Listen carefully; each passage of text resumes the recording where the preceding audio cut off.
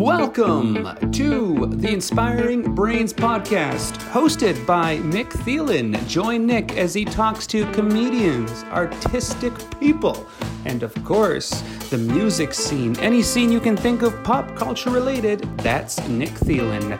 And now, here's your host, Nick Thielen. Let the Inspiring Brains Podcast begin!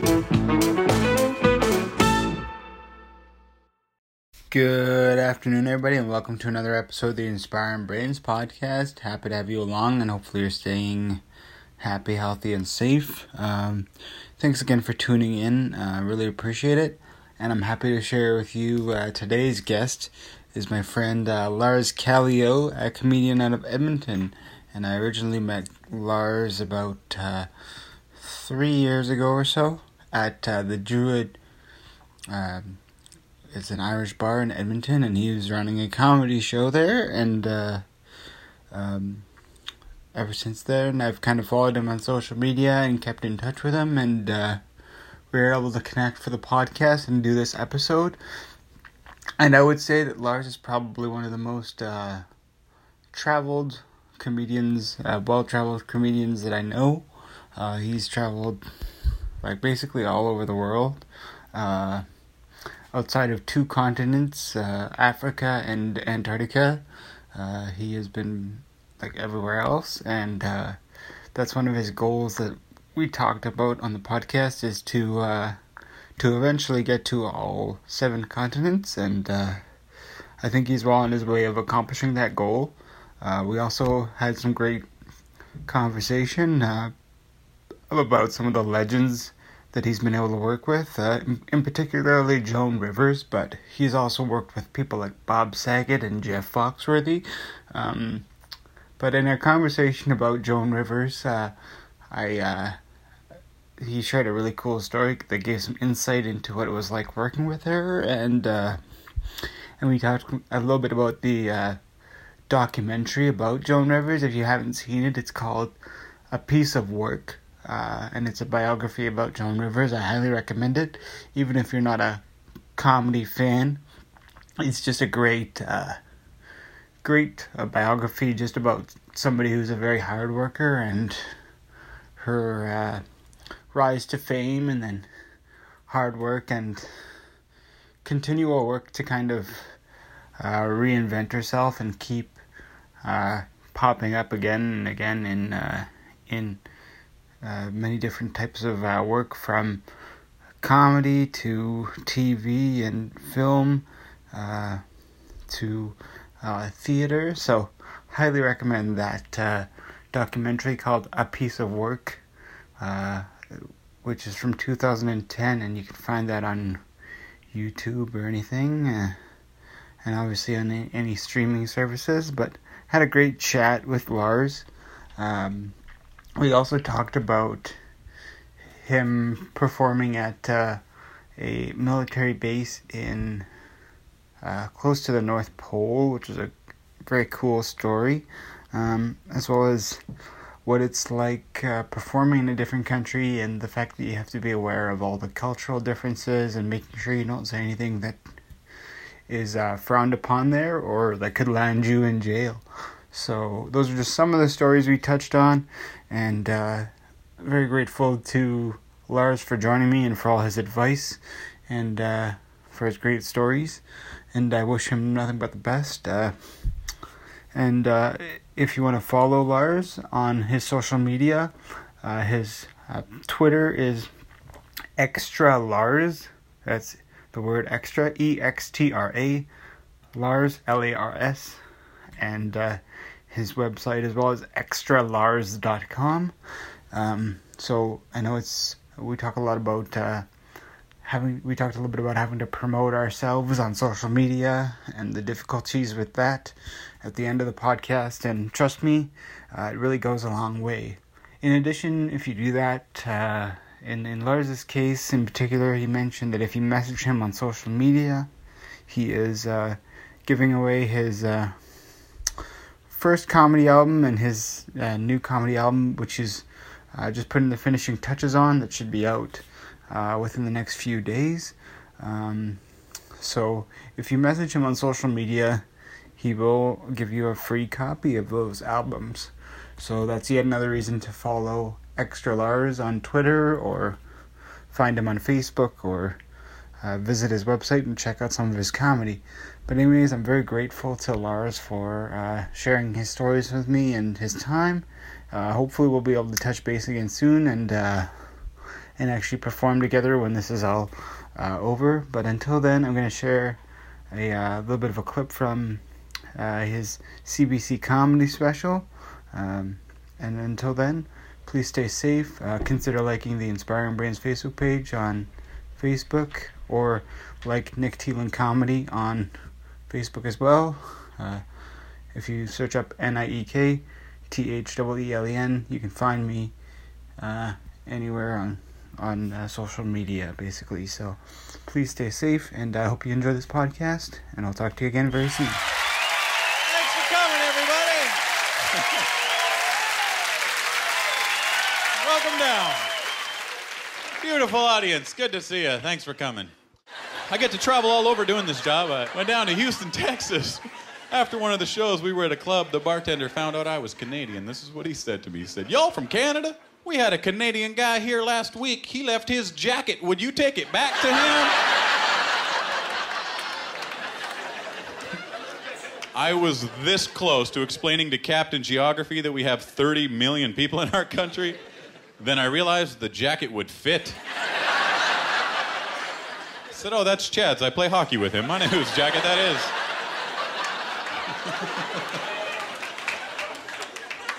I did a show for a stagette recently. It was a bachelorette party, and the bride was right in the front row, and I asked the bride-to-be how the guy proposed. She said, "In a mall parking lot." I said, "Wow, I can just imagine how that went." "Oh my God, it says positive."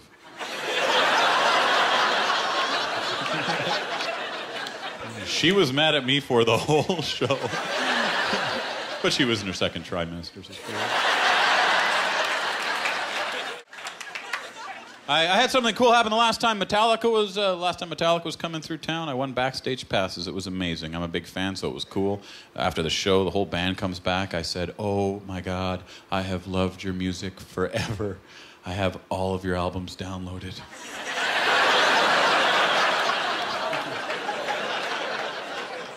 I asked them if they would sign a blank CD, but they were angry. Upset.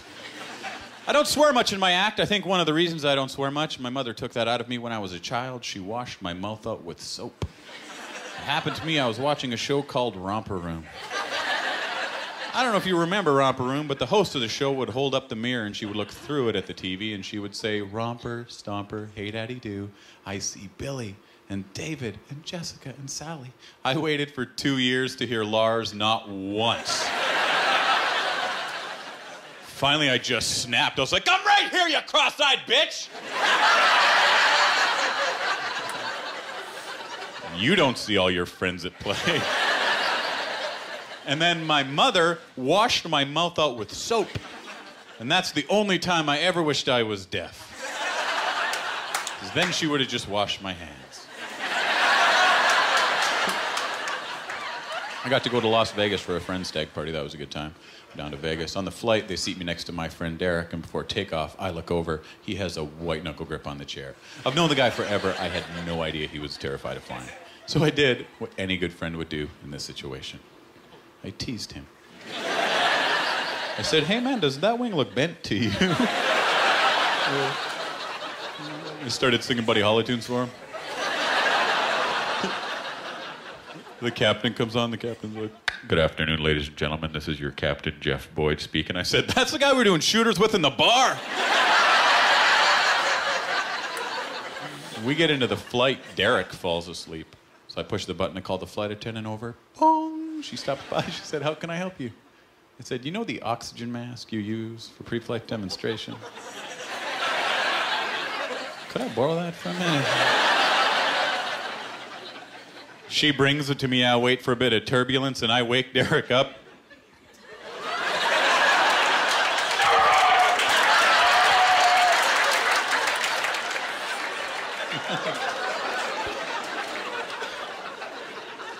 Now, I think this is hilarious. Until we go through customs and he tells them I have 2 pounds of hash in my ass.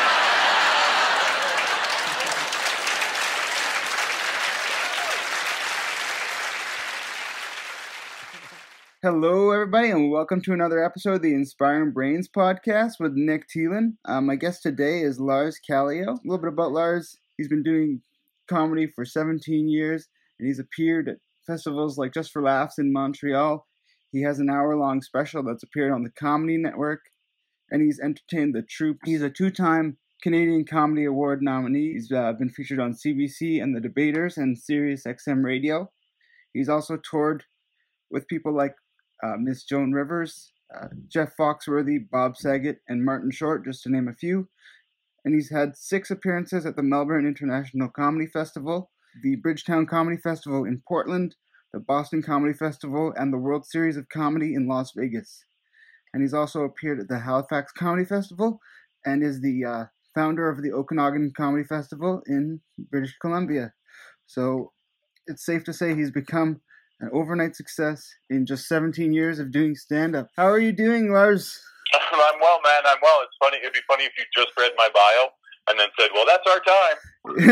Yeah, I mean, we've got lots of time these days. Yeah, your episode is just reading my bio. Yeah, that would be short and sweet, right? But I know we're kind of living in a like a bit of a strange situation right now with the pandemic, I guess you can call it, that's going on. What's keeping you busy these days? You know what? I've got a bunch of little projects on the go. I got a chance to entertain the military at the North Pole in December, so I want to make a YouTube video. I recorded little clips along the way, so I'm pretty excited about that. It's Canadian Forces Station Alert is what it's called, and it's the northernmost manned outpost on the planet Earth. So, I was scheduled to be in Australia and Asia for almost 4 months. Yeah. And came home after 11 days when our Prime Minister said it was time to come back. Yeah. And then, so it's, I got a new album that I recorded in November, and then that other project. But, so today's the last day of my 14-day quarantine after coming back from overseas. Okay. So, just lots of editing, all the stuff I've been procrastinating and putting off, and then after quarantine's over, I'm going to go out and try and save the world. That's amazing. So, what is the North Pole like? Is it just like a base where these people are working, or is there any sort of civilization built around them, or is it just wherever they're working and that's it? So they put a military base at Alert, which is kind of the very last piece of land before the Arctic Ocean opens up. And so they opened in 1950, and I believe it was mainly to spy on the Russians. It was, right at the start of the Cold War, and it's, closer to Russia than it is to Toronto. So magnetic North Pole is about another 500 miles straight north of Alert, which is in the middle of the Arctic Ocean. Yeah. So the base is the military base, or Forces Station. Mm-hmm. They have Environment Canada up there, and the civilians who are up there mainly keep the base running. So they'd be the cleaners and the cooks, and some of the staff that run forklifts and stuff. Right. So about between 80 and 100 people live up there, and all of whom are working on the Canadian Forces Station. So military base predominantly, but a few civilians kicking around. Yeah. So to start off with, can you take me back to, I know you've been doing stand-up for 17 years now. Can you take me back to the first time you tried stand-up, and the first time you did it, and what that was like for you? Yeah, so my parents were musicians, so we toured with the band while I was growing up. I didn't get to go to school till grade 9, and so we were just on tour with a country band called Colombian Gold Rush that my parents played in. It was their band. Mm-hmm. And I thought I was going to be a country musician. I thought I was going to be a musician, and I was terrible. I'm a dreadful musician. And I graduated from Lacombe, Alberta, which I graduated with a country music guy named Gord Bamford. Gordy and I graduated together. Really? And so I really thought I was going to be a musician. And I was just so bad at it that eventually music told me that I would never be a musician. So finally, when I gave up on the music dream, I waited probably 5 or 6 years, and then I came home after working cruise ships. I was a casino dealer on a cruise ship for a year, and I came home, and then I was sitting at home thinking, I've always wanted to try stand-up comedy, and I finally went down to Yuck Yucks, which is now the comic strip in West Edmonton Mall, and I signed up for their amateur night, and I think when I signed up, I got a spot about 5 or 6 weeks later. Yeah. And so I had about 5 weeks to prepare for this show, and I rehearsed in front of a mirror downstairs 1,000 times. I rehearsed and rehearsed and rehearsed and wrote and rehearsed and wrote and rehearsed and went up and did my set. I think I had about 80 friends in my audience my first time, which was May 20th, 2003. And the set was okay. You look back on that first tape of yourself, and it's pretty tough to watch. Yeah. The reaction was good because I had so many supportive friends. You recorded it at that time too? My then girlfriend's dad did. They had a video camera because in 2003, there were limited options for recording if you didn't own a video camera. And it was okay. I thought it was your first time. You're like, oh, that was great. And then for the next 5 years, a little over 5 years, I worked a day job, and eventually comedy became so busy that it became the job. But the first set was all right. I was certainly rehearsed to the point of looking rehearsed, and I was happy with it. I've never been nervous because I was on stage so much with my parents' band growing up. So I was pretty comfortable on stage as a result of all the stage time I had trying to be a musician. Yeah. It was. I'd give it from an actual writing and performance standpoint, I would give it a solid C plus. Okay. Looking back on it. And like you mentioned, when you did some preparation into before you started, so it wasn't just I know a couple people I've talked to, it was sort of like a dare from their friend, or they got signed up by somebody else, and then they just there wasn't an over too much I guess maybe not thought is the wrong word, but they didn't spend as much time preparing. So I guess maybe that's just the sense that you have jokes written out is already kind of especially when you're first starting out, you don't really know what you're doing up there, and sometimes, and so the fact that you had stuff written out and you'd practiced it a whole bunch, I'm sure that helps, with the first time, and maybe that helped with nerves a little bit. Yeah, and that story is a part of so many comedians. Most of us have thought about it from the time we were 6 years old, when people ask, why'd you get into comedy? You think about it your whole life. Everybody that I know who's ever done it has thought about it for years and years and years before they ever did it. Yeah. And you're right. What'll happen is somebody will be 2 drinks in, and they'll be at some sort of talent contest or variety night or even a comedy open mic, and one of their friends will go, "You should do comedy," and then that person goes, "I should do comedy." Yeah. And they get on stage and do their first set, and then they're hooked. But mine was a little bit more deliberate than that. But it's funny, how all the people you talk to, it really is something that people think about for so long before they start doing. How long did you think about it before you started? Before you first tried? Well, I actually got into it because when I was in university, I was taking a screenwriting course, and then my professor in our advanced screenwriting course, the final project, I guess, was we could either do a continuation of a script we had written, or we could do 10 minutes of stand-up comedy. And I honestly went back and forth between the idea of continuing this awful script I had or doing comedy. And the way I looked at it was kind of I've always had these thoughts and these ideas in my mind of, in particular for me, living with a disability and things like that. You have some frustrations, especially growing up with all these people looking at you differently or judging you and seeing things differently. So there's a couple stories I had already in my head that I was just trying to figure out how to articulate.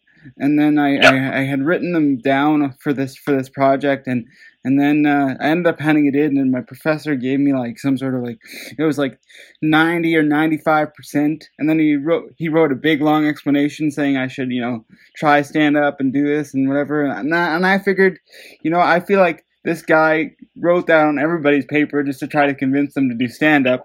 So I kind of left it for about probably a year, and then I got into my like third year of university, and I got pretty busy, and I wasn't able to go out and have as much fun as I was in previous years. So I got a little bit frustrated, and one night I just went out to the open mic, and I took my stuff I had written down and tried it. And like you said, I kind of got hooked. It was I told the story a little bit, but it was a 1-year anniversary of a particular show they were doing, and they were giving this Comedian of the Month award, and they decided to give me the Comedian of the Month award, and I was like, you can't give me that award. I've only been here one time, right? So, but it was a fun time, and I honestly don't even know if like they've ever given that award out again since they gave me the award, because every time I go there, I see an awfully framed picture of myself that was like, they didn't even tell me they were taking a picture, so it's awful because somebody took a shot of like half my neck and half my face, and it's just like framed in the back of this bar. And yeah, that's how I first started. So it was fun, like you said, but and looking back on it now, I think, I don't know how you would feel, but for me, I'm 5 years into stand-up now, and I actually thought about it probably about two years ago or so. I realized that like that first time that I did stand-up, even though you're like nervous about the actual idea of getting on stage and doing comedy, I think that was probably the most like stress-free I have felt, because now when I'm doing stand-up, I'm worried about, is the audience going to find this new joke funny, or am I going to work this tag in properly, or is this going to, is this aspect of my set going to go well? And it's so I think a lot about my set before I actually do it. And the first time you do it, you don't think about any of those elements. You just hope that people will laugh and like what you're saying.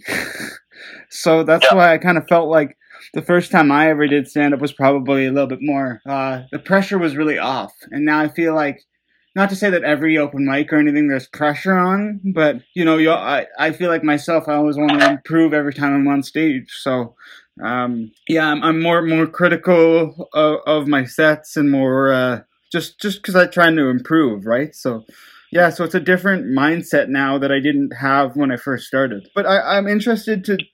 Was there stand-up comedy on that cruise ship that you were a part of?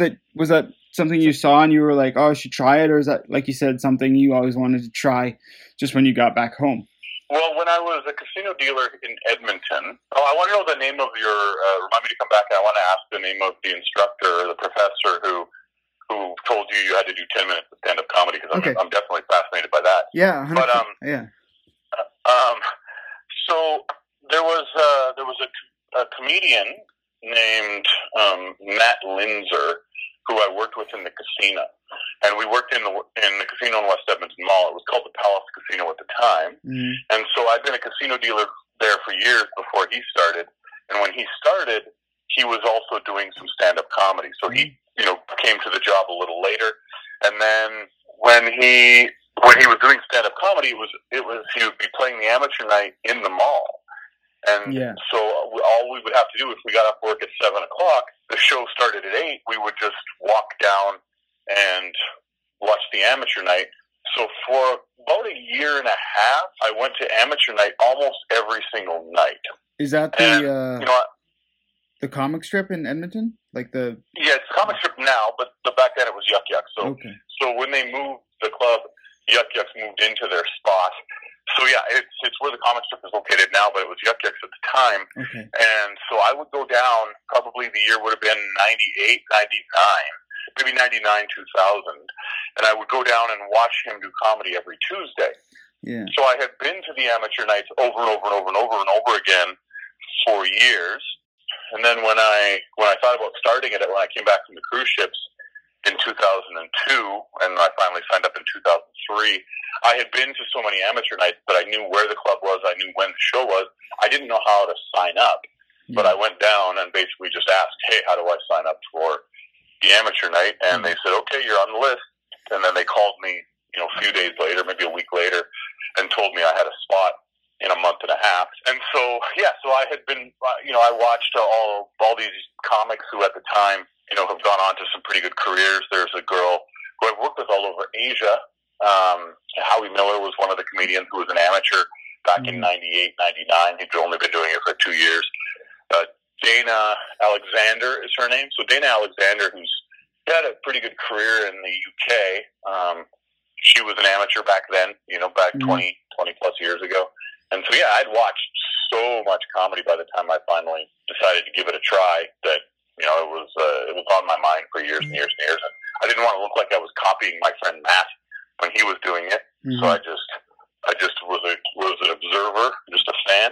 Yeah. And then, one thing led to another, and eventually I started it. And it worked out better than I could have ever dreamed. Yeah.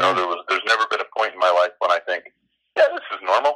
Every day I'm like, this is bonkers. This is completely crazy. Yeah. So, to go back and answer your question a little bit there. So I went to university in Lethbridge, Alberta, and to kind of put it into perspective too, I had professors, there that would say things like, call me doctor, you know what I mean? And wear like a suit, and, they want to be addressed properly. This guy's name is Bob Cousins. He's still a teacher there.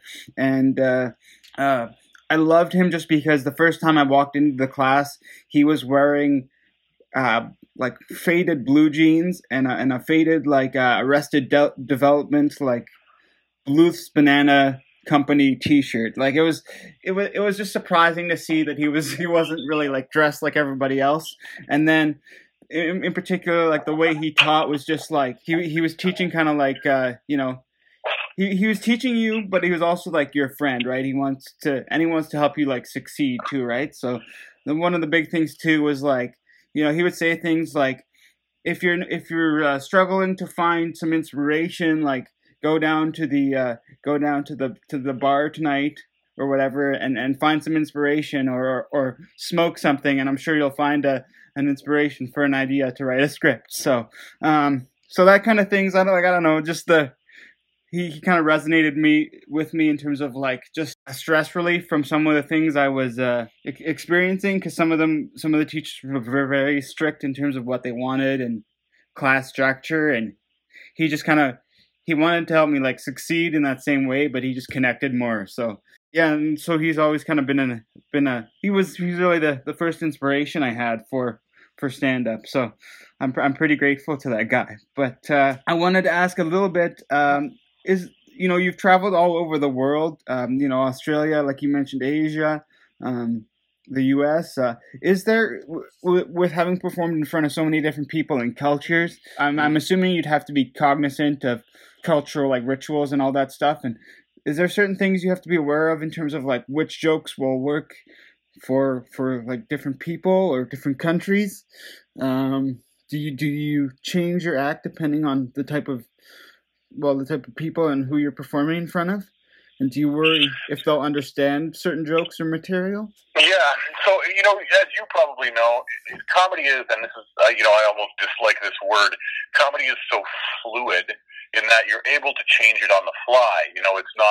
It's not a song where people are going to be singing along to the lyrics, but when I started in comedy, I don't know why I thought this, but when I started in comedy, I deliberately didn't write jokes that were regional. So I didn't write a joke about the north side of Edmonton. I didn't write a joke about Saskatchewan. I didn't write a joke about Red Deer or Ponoka.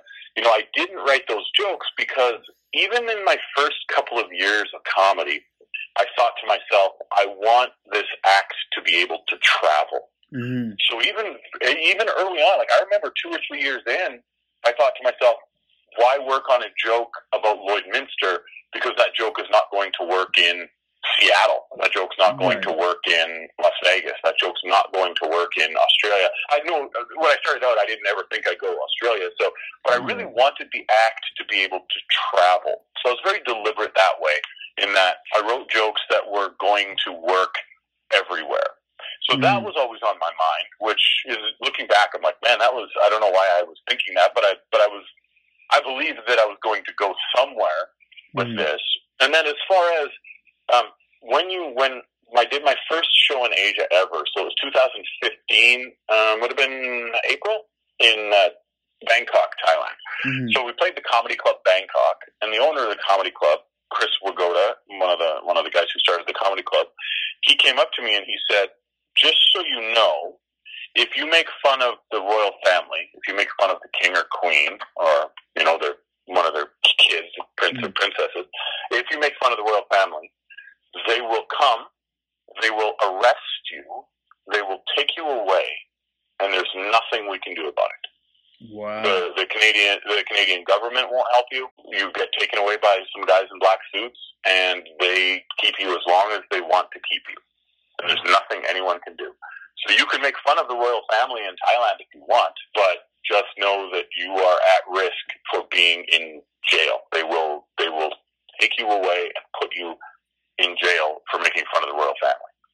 Right. And so, the Singapore kind of has the same thing, and of course there's a lot of Middle Eastern countries.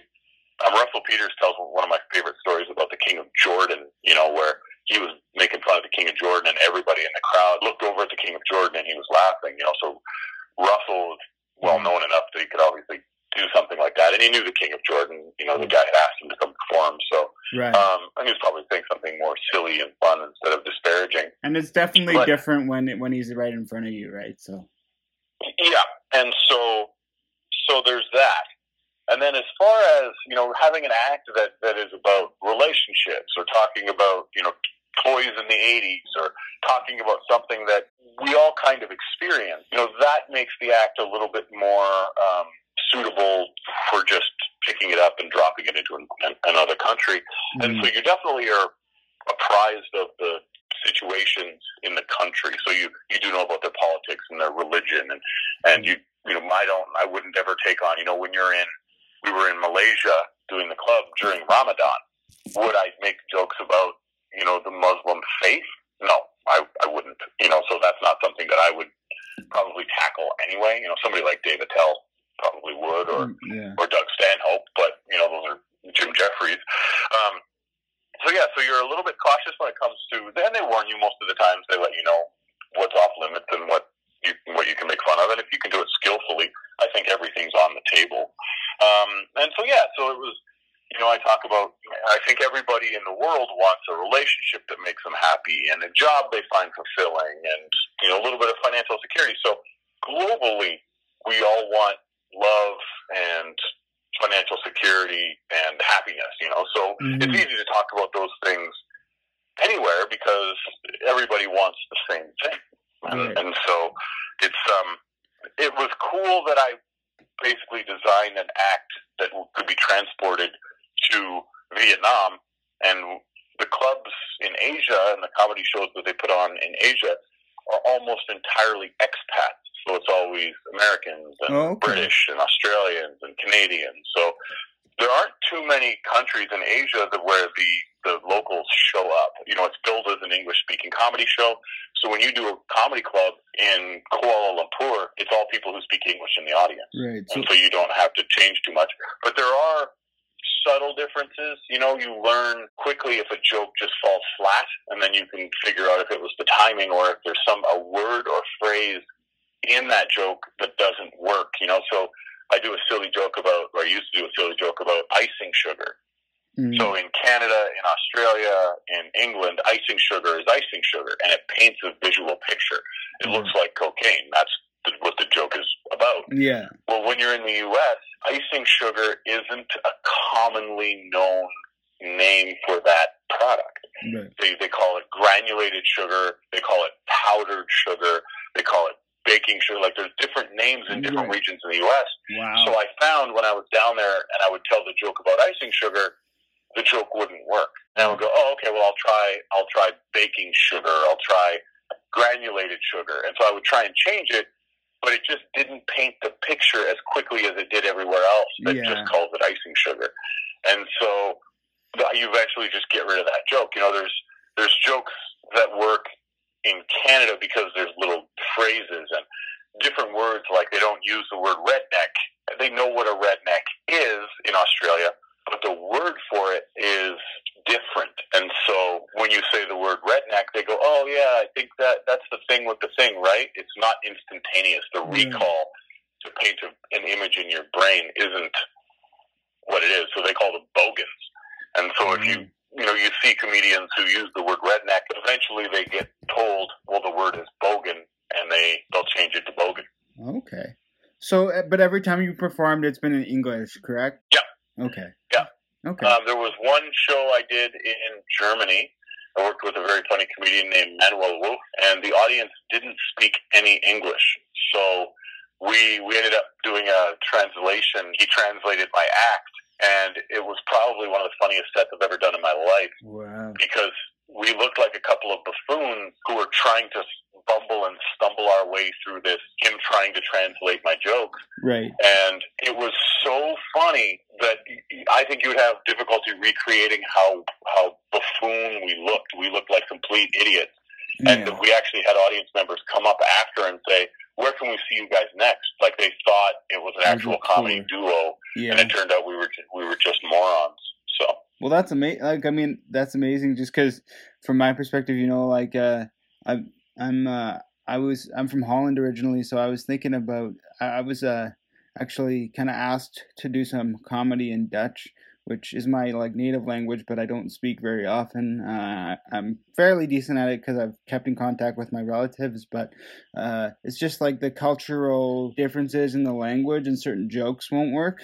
So like, yep. For example, like I don't know, I watched a Netflix special, which I still enjoyed, but I just enjoyed it because it was weird.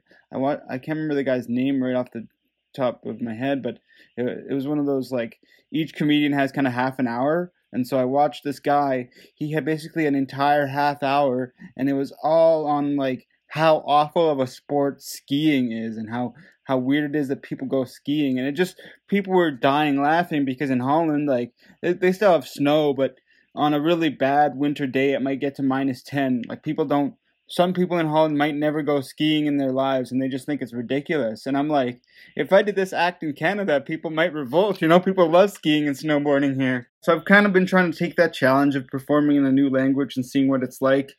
It might succeed, it might not, but it's a new challenge for me to build on and see what I can do with it. So doing something like that, if you reached out to, the Dutch community in and around, Red Deer or Edmonton or Calgary, if you reached out and said, this is something I'd be interested in doing, most people are so forgiving because if you open that show by saying, this is my first time doing this, yeah, then people root for you. People want it to go well for you. So they sit there with great anticipation and excitement because they're seeing something that no one else has ever seen. Yeah. And so you go, hey, this is my first time, so let's get through this. It's good, it's going to be fun for me, and I'm looking forward to it. Yeah. And that really helps set the mood in the room where they go, oh, it's the first time.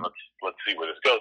Yeah. So you'll find that they're more forgiving than somebody who knows you've been doing it for a little while, like an English-speaking audience who goes, well, he's a comedian, so he better be funny. Right. There's an expectation, and that expectation gets lowered greatly when they know. I was on tour with a couple of comedians, and I said to them, it was their first time ever performing in Saskatchewan, or it was their first time ever performing in Ontario, or it was their first time ever performing in the U.S. We were on the tour for about 2 weeks, and I said, tell the crowd that. Tell them this is my first ever show in Saskatchewan. Because when you say that, the people in that crowd go, well, let's be good for him. Let's make his first experience good. And so they end up being a little bit more forgiving because they want to be good for you. And we obviously always want to be good for them, unless you're Neil Hamburger. Right. But you mentioned it a little bit before. In particular, you mentioned, writing a lot when you first started. Is there a particular process you have when you're writing new material? Like, do you write jokes out on paper, or do you record them? What is the process like for you when you're coming up with new jokes? So I always want, and because it's been my job now for almost 12 years, I think, I want the entire process to be fun.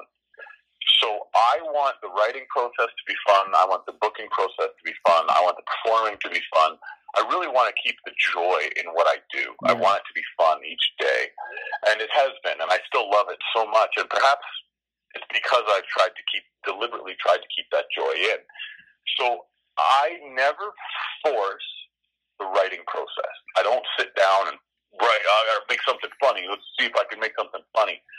I go about my day, and when something strikes me as funny, no matter how silly or how mundane or how unfunny. So when something strikes me as funny, I'll write it in the notes on my iPhone. So not in the joke in its entirety, but the main ideas.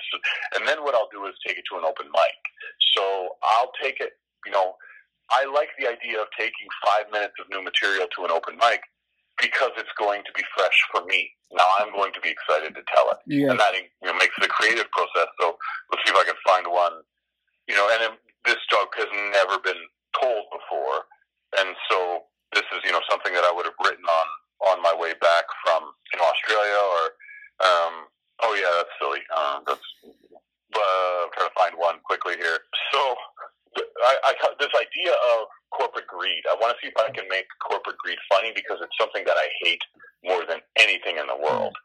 And so I just jotted down this idea. Oh, this one's actually funnier. None of these have been told on stage, so this is just the process. If people are listening to this and they go, well, these aren't funny. I'm like, yeah, they've never been told before. Yeah. So the idea that this first one I'll tell is the idea that my mom is really nice. My mom is the nicest person, and my mom is so nice that if she were allergic to peanuts and they messed up her food order at a restaurant, she would still just eat it. They're like, Mom, that's pad thai. There's peanuts in that. And my mom, this idea in my head of her being so nice, and she's like, it's fine, it's okay, I'll just eat it. I don't want to complain. Besides, my EpiPen is about to expire. Yeah. Like the idea of no, it's okay. My EpiPen's gonna expire. I have to get a new one anyway, so I'll just eat this and then use my EpiPen. Yeah. and so that struck me as very funny. The idea of somebody who is so nice that they would rather use their EpiPen than complain. And the joke about corporate greed that I jotted down the idea was corporations are going to eventually try and figure out how to swindle everybody out of their pensions, because paying pensions is going to cost them money. And I like the word swindle. So I thought of the word swindle, and I'm like, let's work swindle in here. And I go, we're basically just lab rats for corporations to figure out how they can swindle us out of more money. And, when you take that idea up, and when you put yourself on the spot, as you've probably done when you've got a new idea, when you put yourself on the spot, creatively it starts to just fall out of your mouth. Yeah. So the words will just slowly fall out, and eventually, hopefully, a nugget of gold will fall out in that. So you'll go, oh, that's a funny word, that's a funny turn of phrase, that's a funny thought to add to that particular Joker idea. In the intro, you mentioned working with one of the legends in comedy. In particular, I wanted to ask about Joan Rivers, just because I was watching a documentary about her life, basically yesterday. Started watching it, and you mentioned in the email when we were talking before this, you did like 3 Canadian tours with her. Is that correct? Yeah. She became a friend, and so the documentary you're talking about, if people haven't seen this documentary, it's such a great watch. Even if you weren't a fan of Joan Rivers, even if you weren't a fan of comedy, this is one of the best comedy documentaries and best biopics ever created. Like this documentary really shows you who Joan was, and it walks you through a lot of the stuff that maybe people are too young to realize, that she was the fill-in host for Johnny Carson, and that she had her own show for a little while on Fox, and then who she became after her husband committed suicide. And so this was one of the true legends in comedy. This was Joan Rivers you couldn't say enough about the differences she made in comedy. She was really one of the pioneers who just kicked the door open for other female comedians. And she didn't really like that. She didn't want to be known as a legend or an icon. Mm-hmm. She just wanted to be known as a comedian. Right. And, she didn't want credit for breaking down barriers, because that's not why she did it. She did it because she wanted to be a comedian. Mm-hmm. And so it was always fun when somebody would interview her and they'd be like, so what's it like opening the door for so many comedians, like blah, blah. Like, that's not why I did it. Did that happen by default? Generically, she opened doors for other people? Sure, but that's not why she did it. Yeah. She just wanted to do comedy. And I think my favorite part about her, and each time when I do an interview, I end up talking about her because I'm so fond of how she treated people. Right. She would make sure you were on the promo. So when you did promo, like when there was a billboard, if there was a billboard that said Joan Rivers was coming, or a bus ad, or an ad in the newspaper, it wasn't just Joan Rivers is appearing. Right. Her opening act that night would be on the promo. Wow. Which was so unusual. You know, that you get somebody big, and, you know, Bob Saget is every bit as nice as Joan Rivers is, but when his billboard is up, your name's not on that, and nor should it be. You're not going to sell any extra tickets. No. It really is just a hat tip for you. You know, it really is just a show of respect for the other act on the show, where she's like, oh yeah, and so she made sure you were on the promo. Right. And that kind of grace, that kind of generosity she showed in everything she did. And she might have looked like she was, you know, this vicious, you know, she pulled no punches and nothing was off limits. She was just trying to be funny all the time. Right. But she really was one of the kindest, most generous people I've ever met. Yeah. And so, you know, I definitely hesitate in sending that one. You know, hey, here's a little bit about me. But the fact of the matter is, if everybody treated each other the way that she treated people, the world would be such an amazing place. Right. She would just give the shirt off her back to anyone. And she did your intro, which is one of my favorite things. You know, if I ever became, you know, Kevin Hart or Russell Peters or somebody massive, I would make sure to do the intro of my the opening acts, because it legitimizes you to her audience when she comes on the microphone and goes, you know, hey, this is you know, a funny opening act, and then she, you know, everyone goes, oh, okay, well, Joan's introducing him, he must be funny. Right. So you have, you know, you're given an opportunity to do well before you even started, because Joan has said that she likes you. And so everyone's like, oh, well, if this guy's a friend of Joan, well, he must be good. Absolutely. And so, you know, such a great and funny. I mean, if comedians realized that every tour I did with her, she was doing over 20 minutes of new material every single tour. Oh, wow. And this was somebody who, when she passed away, was 81 years old. So at 81 years old, she was churning out 30 minutes a year easily. Yeah. And just an absolute force. She people should go watch the documentary. It's called A Piece of Work about Joan Rivers. Watch it. Trust me, you will not regret it.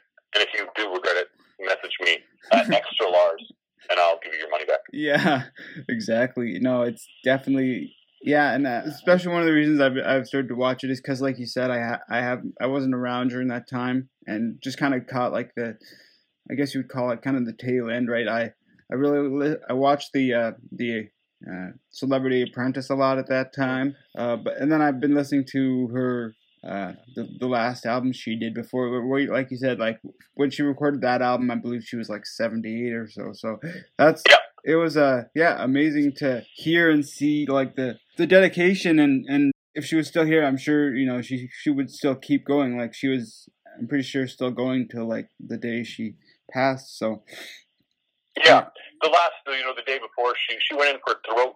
She had a raspy voice, and she was going in to get a little bit of work on that, not in a hospital, but in just a little, like a clinic. And the night before, she had gone and done an hour of comedy, and then the day before, she had recorded an episode of Fashion Police. And so she was, like you said, she was still full on, you know, going 15 hours a day, 16 hours a day, the day before she went in and had this thing happen. So she was absolutely, she'd still be going. She was great, man. She was really cool. People, I wish everybody would have had a chance to meet her, because then everybody would go, oh man, she was so nice, and oh, she was so funny, and oh, she was so great, you know, because she really was. Yeah, and you mentioned, you know, like you've been doing this for 17 years, a long time, and you've had the chance to perform with a lot of cool people. And maybe part of this is already in your answer there, but what is the thing that you're most proud of in your career up to this point? That's a cool question. I don't think anybody's ever asked me that question. The thing I wanted most, really the thing I wanted more than anything when I started out, was Just for Laughs. You know, so that was the feather in the cap. That was the brass ring. That was, you know, the Tonight Show with Johnny Carson, but you know, when I started comedy, Johnny Carson was long gone. So the Tonight Show would be the next. That's the thing that you want more than anything. But I did Just for Laughs in 2010, and at that point, I had been doing comedy for, 7 years, and that wasn't the thing anymore. I was still so proud to do it. I consider myself incredibly lucky. But the thing that I'm most proud of are the 5 times I've entertained the military. I've done it overseas 4 times and once at, in Nunavut at CFS Alert. But there's this idea that I believe this. So I think everybody owes the military a debt of gratitude. I'm glad Remembrance Day exists, Veterans Day in the U.S. and Anzac Day in Australia. So we honor our veterans with these days to say thank you for your sacrifice. These people who were willing to sacrifice their lives in the name of freedom. And so, and this might sound cheesy, by the way, I'm well aware of that, and I'm not, I'm not looking for, I'm not pandering. This is how I feel. So everybody owes our military a debt of gratitude in some way or another. Some had family members they lost. Some, some currently have people serving overseas. The military is always there when we need them, and so we owe them a debt of gratitude. I think comedians owe them a little more than everybody else. Mm-hmm. So even though everybody owes them, a comedian's job would not exist if it weren't for freedom of speech. And so we can't do this job, or it's incredibly difficult, if we can't speak freely. And there was somebody who at one time or another laid down their life so that I could have freedom of speech. So when I do a show for the military, so I've done Kuwait, Iraq, Dubai, Abu Dhabi, Kyrgyzstan, Turkey, and the North Pole, CFS Alert, basically. Yeah. And so all of those places that this job has taken me to, when I stand in front of the military, it means a little more to me than the rest of my shows. I love this job. I can't believe that this is a job that somebody could do. But in those moments, it really is something where I'm like, I owe this group of people, I owe this, the history of this, I owe it a little more than most people do. Right. So those shows are the ones that are closest to my heart, the ones that, like we've got shows in every possible place in the world, every, you name it, we've done an open mic there. And so those shows are cool too, but the ones for the military, I think I would say are the ones where I go, yeah, that felt a little more special than every other thing. Yeah. Is there anything that you know now from your travel experience and all the experiences you've had that you wish you knew when you first started?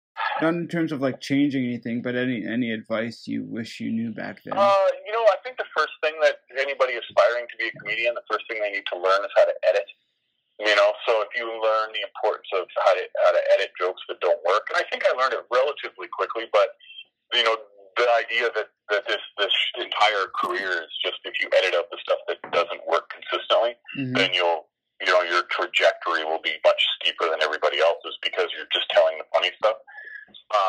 Sometimes when I'm touring to a community where the comedy scene is a little smaller, in Vietnam, or if I'm going to Darwin, Australia, I'll put on a free workshop. I'll sit down with them for 3 hours, and I don't ever want to make any money off them. I just want to take that opportunity to teach them the things that I've learned. And I don't talk about their material. I don't want to shape a comedian. I don't want to make a bunch of comedians into who I am. I want to teach them the business side of it. And the first thing I teach them is edit, edit, edit. And there was a line that I read. I think I read it in a Maxim magazine. If anybody's listening to this and you know who said this, I would love to be able to attribute this to an author. But I think it's the most, this quote will really help your career more than anything else. And it was, say what you think is funny, keep what the audience finds funny.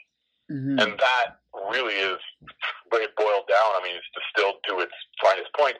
If you speak things that make you laugh, you talk about the things that make you laugh, hey, this strikes me as funny, and you take that to an audience, and then you only keep what the audiences find funny. You test it out at different audiences. Mm-hmm. Eventually what you have is an act that you can sell, you can deliver with conviction, an act that you believe in it. Right. And then it's also an act that the audience finds funny. So just say what you think is funny, keep what the audience finds funny. That's the greatest piece of advice I ever read. And I mean, maybe you mentioned it off of the start a little bit there, but you mentioned you were working on or recording a new album, and you're probably eventually going to continue to do that tour that you had planned in Australia. But are there certain future goals you're working on right now, or you're looking at working towards in the future? Yeah.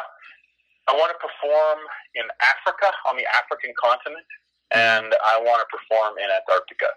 So I've done Asia, I've done Europe, I've done Australia, I've done North America, I've done South America, and so I want to perform in every continent in the world. I want to be able to say that I've performed on every continent, and getting to Antarctica is probably the bucket list item that I think is the one that I'm like, man, I want to perform down there. And Antarctica is much different than the North Pole in that there's a lot of different research stations, and it's a lot harder to get in and out of. Right. And so Africa and Antarctica are two things that, and I don't talk about those too often, but those are definitely bucket list items. And then, I Just for Laughs gala, when people watch Just for Laughs on television and they see the comedian come out in the big theater, the theater's called the Saint Denis Theater. Mm-hmm. I haven't done a Just for Laughs gala yet, so that's certainly on the list of feathers I would like in my cap. But there hasn't, it is ridiculous to think that comedy and being a stand-up comedian could be an occupation that they could say. When people ask me what I do, what do you do for a living? I'm like, this is going to, I think in my head before I answer, this is going to sound like such bullshit. Right. Somebody's like, what do you do? And I'm like, I'm a comedian. And they're like, no, what do you do? And I'm like, no, I'm an actual comedian. Yeah, I pay the bills. But it's hard to say it with a straight face. But yeah. But it's a wonderful feeling. It's a great feeling. Something to be proud of for sure. And I think it's a goal that all of us strive for. So no matter how far you go in the rest of your career, obviously you've accomplished a lot and you have a lot to be proud of. So congratulations on what you've achieved so far. Is there any social media you'd like to mention, or places where people can find you or more of your material? I know you've got an hour-long special that's been on the Comedy Network and CBC that people can check out. But so I have my first album. So I have the special on the Comedy Network that airs occasionally. But if people are on Instagram or Twitter, so it's at extra, like the word extra, EXTRA, and then Lars. And I follow everybody back. So extra Lars. So my second album will be coming out hopefully in the next month. And if people are listening to this later, it's April 1st. So it's not an April Fool's joke, but it's April 1st. Yeah. And so it should be out by the end of April, I hope. And I don't charge people for this album. It'll be on Sirius XM and everything, but I just Dropbox it to people for free. I can't. I feel like hawking merch. I feel like I'm at a farmer's market. Yeah. So I just give it, people want my first album for free, just message me on Instagram or Twitter. And the other album I'll also make available for free. People can just have it. Okay. And so it's good. I'm proud of it. Proud of the album that we just recorded. It turned out, I think, we'll see, I guess, but I believe it turned out pretty well. And people want that content. And we did also film the special, and I'll put that up on YouTube. I have old clips on YouTube. There's nothing new up there. Okay. So I'll get that new stuff up on YouTube shortly. So people can, hopefully by the end of April, that'll also be available. But if you go look now, it's just old stuff. And it's such a... the self-promotion part of this job is probably my least favorite part, where you're like, hey, follow me. Yeah, especially the social media aspect is really, I don't, it's not necessarily difficult, but it's a little bit tedious, I guess, in the sense of I want to focus on my material and being funny and writing better material, not so much on worrying about how many likes I have on my page or how many people are watching a certain video, but that's kind of important sometimes too, right? So I don't know, like I said, I obviously want to focus on making the act as good as I can, but the social media aspect can be a bit of a challenge for me. Yeah, it is. It feels so self-important, you feel like an egomaniac, but when people go to book us, they do look at YouTube views. They do look at how many followers you have on Instagram. So, the people, the fans of yours, if they're listening at home, follow Nick, because it really does make a difference over the long run, and it's nice to have fans. So, yeah. Well, I really appreciate you joining me and taking the time out of your day to talk to me a little bit and get to know you some more. I know we've shared the stage and crossed paths a couple times, but hopefully we can do that again in the future. Yeah. Thanks for having me, and I do look forward to that. I am incredibly excited the next time we get to work together.